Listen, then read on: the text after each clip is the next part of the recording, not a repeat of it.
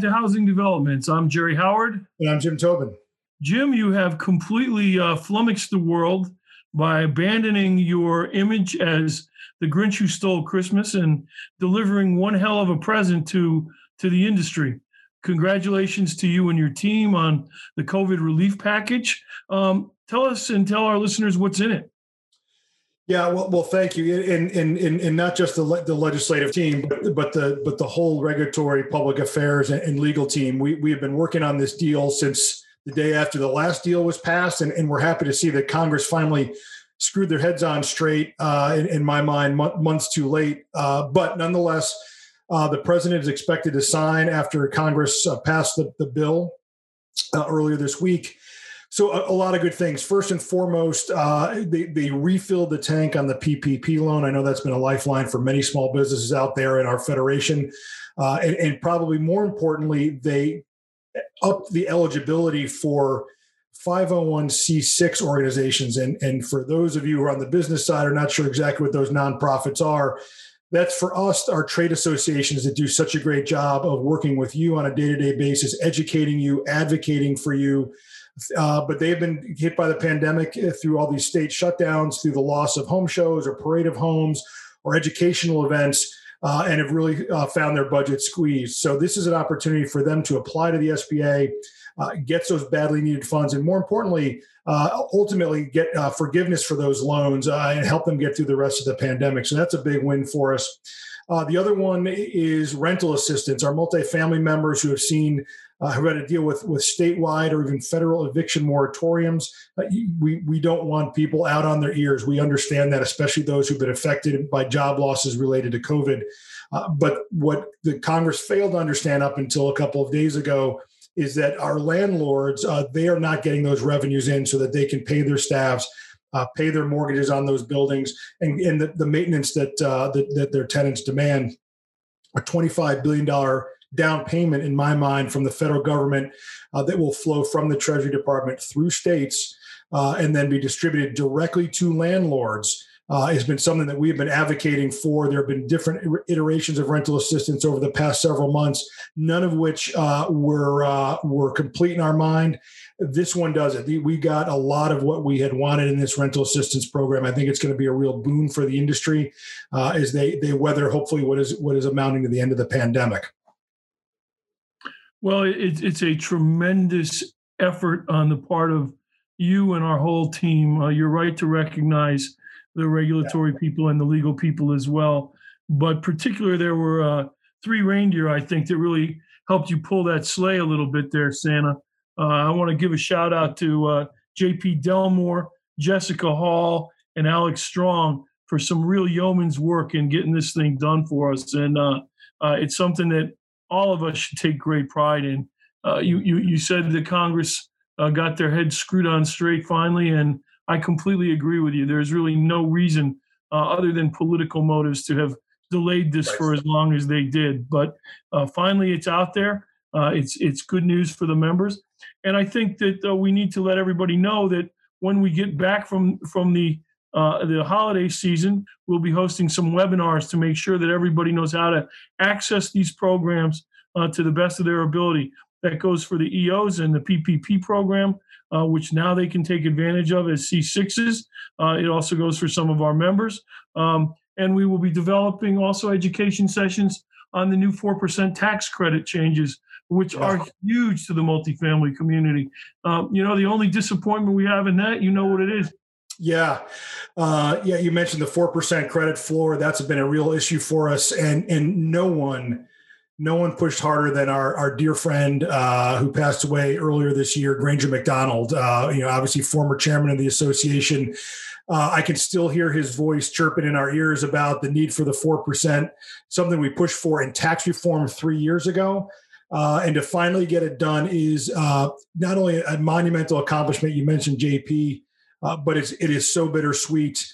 The first call that JP made, and I know you reached out to me, was to his son, Justin McDonald, to say that we finally delivered this. I'll tell you one, Jerry, I haven't even told you yet. Jessica Hall was emailing with Justin, and he said, I walked to my dad's office and put the page from the legislation on my dad's desk. It still means a lot to us. Again, bittersweet, but Kind of a tough one around the holidays. Like I said, win for the industry, but we lost a great man and a great friend. More importantly, this year. We get a Christmas present for the big man, huh? Yeah, what a win and bittersweet, and it was a great victory, but a little bit tough too. Brought up some tough memories from earlier this year. Yeah, but congratulations to you, and thankfully now Congress is out of town. They can do no more harm to us. Right. We can relax, sit back, and enjoy the Christmas season a little bit. That's right. What will come from this, Jim? Now, as we shift our priorities into the new Congress, we don't know the outcome of the Georgia elections yet, but where are you going to start your focus for next year? Well, our focus is going to be on making sure we continue to vet the Joe Biden's administrative picks and his cabinet picks. We're starting to see the full fleshing out of those. So we continue to have interactions with those picks and taking a look at them, what they mean for industry. Again, the schedule is in flux. They will begin confirmation hearings that will eat up the bulk of the time in the United States Senate. The House will have a very narrow majority, as we've talked about on the podcast previously. But I'm looking for what are the first things out of the gate the day after Joe Biden is inaugurated. I think infrastructure and another COVID package are going to be first and foremost. I think you thought this one was difficult. I think the next COVID package is going to be even more difficult because the economy should be starting to see some better signs of recovery. The vaccine will be more fully implemented. And I think there's going to be a real pushback about sending another $1 trillion into the economy. That said, infrastructure is always talked about. There's opportunities in there for us for housing, for just transportation in general, and then to hitch a ride on anything else. So that's what I'm going to be focused on in the first couple of months. And we'll be ready to hit the ground running and build on our successes here at the end of the year. Well, we're looking forward to it, Jim. It's going to be a real interesting time coming. So far, I think the real surprise for me has been the environmental decisions and choices that President-elect Biden is making. They're not exactly who we would have picked if we were given our druthers, but they're nowhere near as bad as I think we could have faced. And in fact, you and I might have been afraid we were going to face. Yeah, you and I were on the Zoom call we had with Mitch McConnell last week as we talked about the Georgia Senate races and NHB's support for those races. And he said something very interesting that stuck with me since that Thursday event. And that is, I'll tell you the kind of president Joe Biden is going to be. He's going to be a moderate if the Senate is held in Republican hands. I thought that was very interesting. Even now, even if the Republicans fail to win both of those seats and it's a 50-50 tie, his cabinet picks have generally been with a mind towards confirmation. Hasn't gone too far to the left. It hasn't gone too far to the right, obviously, for his own base. But I do think that if the Senate holds, I think you're going to find Joe Biden is going to be traditionally where he said he always has been, despite his left flank, is always trying to move. Is going to move towards to a more center position, and that's good for us and good for housing. Well, I think it'll be interesting to see how it all plays out, and we will be watching it closely. By the way, to our listeners, I ask you please to subscribe to the podcast. The more subscriptions we have, the more information you'll have, and you'll be able to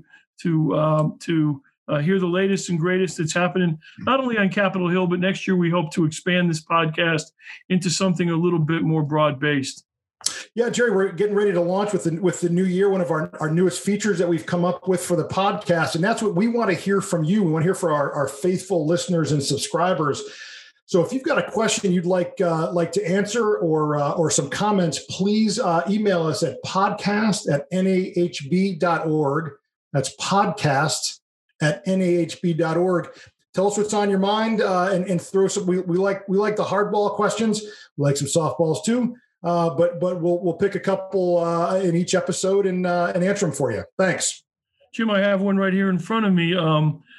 This comes from a builder overseas, I guess, wants to know what's the capital of Mongolia, Jim. That would be Ulaanbaatar, I believe, is the capital of Mongolia. Thank God you had your phone handy. Yeah, I did. Yeah, right. And it's funny. I also got one too. They're coming in fast and furious. It's amazing how this is real time. I actually got one from Sean Howard, who co-wrote this with my son, James Tobin, and wanted to know if we were making a bet on the Dolphins-Raiders game, primetime game this Saturday night coming up. Traditional bet, dinner for four when we can actually go out to a restaurant, loser picks the wine. What do you think? I realize that my team has fallen off the edge of the cliff, but I will take that bet. All right. Well, we did knock off the Patriots, and no offense to our friends up in the Northeast, but we knocked off the Patriots this weekend, so we're hopefully going to make the playoffs. Speaking of the Northeast, I'm talking to everybody today here from the great state of Vermont, way up in the Northeast, almost at the Canadian border, looking out my Anderson windows at a nice little gentle snowfall right now. So it's fitting of the season. In the meantime, our thoughts and prayers go out to our past chairman, Gary Garzinski, as he undergoes an operation early next week.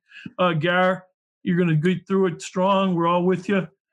Just relax and Godspeed to you, our friend. And to everyone else out there, we wish you all the happiest of holiday seasons. Happy New Year. And thank you all for listening to Housing Developments. I'm Jerry Howard. And I'm Jim Tobin. Happy holidays. Merry Christmas. Happy New Year.